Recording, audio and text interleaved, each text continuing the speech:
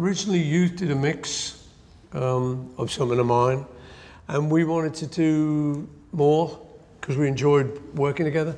So we did Fireman under that name, didn't tell anyone it was us. Then we did the next one, which was called Rushes In, and Rushes or whatever, it was called Rushes, wasn't it? Yeah. And had fun on that, and so then we just decided to get together. But this board, the only reason is because I like working with him. You know, just every so often we kind of get a feeling to do something, you know.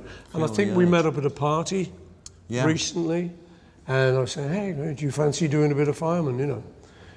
So that's how it happened. It was just, you know, quite a sort of random thing.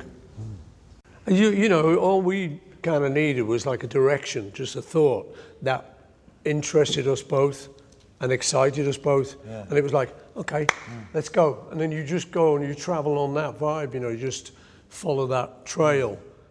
Our intentions were very, you know, sea shanties folk. And then we went in, and I think that day we ended up doing something quite dirty blues, which started off quite folky. Yeah. And within an hour had gone dirty blues. And we sometimes would just listen to something or get a little bit of poetry or just talk about something we'd seen. You know, it would take us off in a direction. I mean, I remember we played an old blues record on one of the tracks, and it was like, oh yeah, let's go there. Yeah.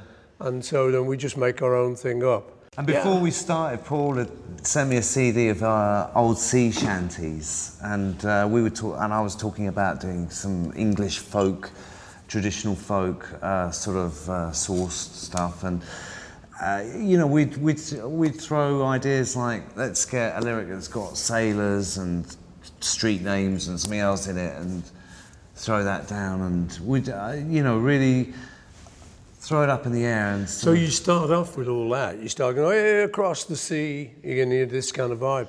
And then you start thinking, well, because I'm a writer anyway, and Youth's producer, writer anyway, an artist, you start, instead of just letting it go too ad-lib, you start pulling a little bit of sense into it or making something of it, putting a bit of form on it. Yeah. And I think that's a kind of great thing to do. You know you've got no time, you're just going to bang this thing down. So your first thought is your best thought. And just roll it out. And then he would choose what he thought were the best bits. And that's how we work. I know to let him choose. I trust him. Yeah.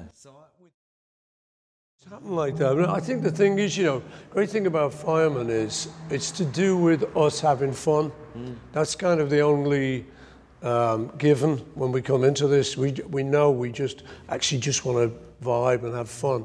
We really wanted it to be not too over-considered and over-thought out and just be fun. So yeah, I think a lot of albums in the 60s were made like that. You do 3-hour sessions and things like that and get an enormous amount achieved. 2 songs, 3-hour sessions we used to do. Exactly. So, you know, having weeks and months to spend on one track is kind of very counterproductive sometimes. So it was an exercise, again, into just being spontaneous and free with it. And sometimes we did a couple of tracks a day on this album, you know. And, you know, yeah, someone used the word fresh about the sound of it.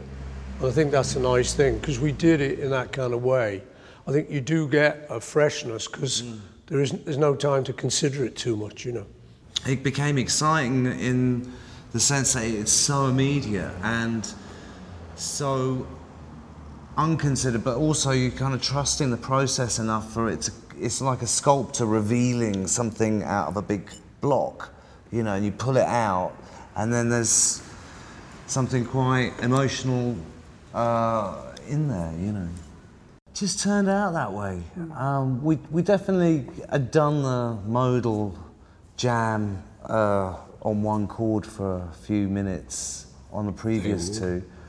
And I think we really just wanted to see how far we could push the spontaneous live creative thing going. What we did, we grabbed some poetry books and just looked at a little vibe or maybe a sentence and just chose a word out of it and then looked at another page, chose another word, started slotting words together that I liked.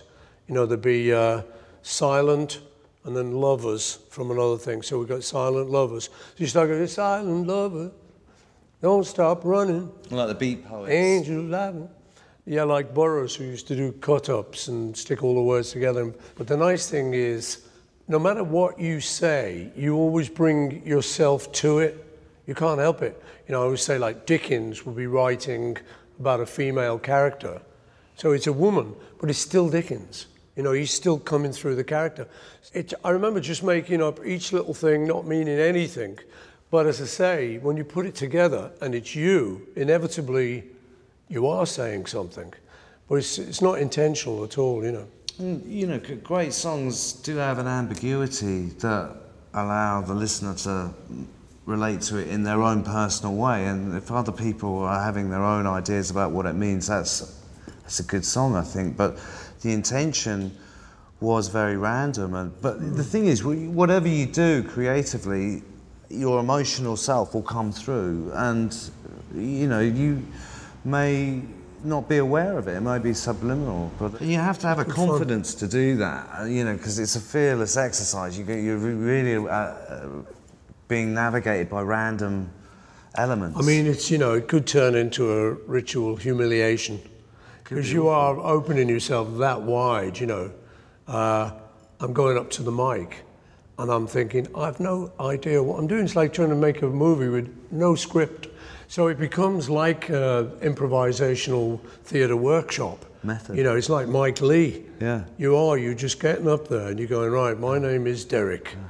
Derek says, come to my party, Thursday night, all welcome, bring 2 bottles. You know, you just start jiving off, you don't know where it's coming from. And then suddenly in the middle of it, you go, 2 bottles, that's a good idea. And you start pulling that, lose the rest of it, and then you work off that. I remember in the 60s, just before we were going to do Sgt. Pepper, the Beatles record, I remember reading about this idea somewhere, or picking it up at an art thing or something. And I just suggested it to the guys in the group, because I had the song Sgt. Pepper, Lonely Hearts Club Band. I said, what if we like pretend to be this band and not us? That it'll take the pressure of being the Beatles off. John Lennon vocal will now be just a vocal without any of the expectations of how John felt he ought to sound or I ought to sound. So that kind of worked. That was a very free album to make. Just allowed us to go anywhere. Because we're not the Beatles, we're just this funny band, hey! And you can just, and it's a great thing to feel that free. So we picked that idea up again, and that's the motto, the manifesto of the Fireman. Just freedom. Yeah. I haven't got any plans at the moment. Everything's possible. It'd be great to do what we did in the studio in that 3 hours on a stage. Yeah. And the technology's almost there to be able to do that. So Paul would actually compose, construct, and overdub and layer a track live on stage. Yeah, I mean, spontaneously, from nothing. Thing is, it'd be nice to do because we would have never ever done that before. Yeah. I can't think of anyone who has done that before. You know, you just actually make it up. You can involve the audience and stuff. And then, you know, some of the stuff off the Electric Arguments album, we could play. You probably need just a bunch of tapes, but it's like a mix. Playing a beat. Like a Billie Jean, just start playing a beat, and then put that in the computer, loop it up, and then you step away from the kit, get on the bass. And then we just start playing around with it like that. You know, it's to be definitely live, you know. And you would have that same adrenaline, or as my mate used to call it, adrillion. You'd have the same sort of thrill, you know. We had no idea where we're going. Yeah. And you could take the audience right to that rock face of where it comes from in the first moment you have the idea of it. You know, completely putting your career on the line. It could go horribly wrong. I doubt it, though. Well, you know what? That doesn't matter. I mean, we're doing that anyway.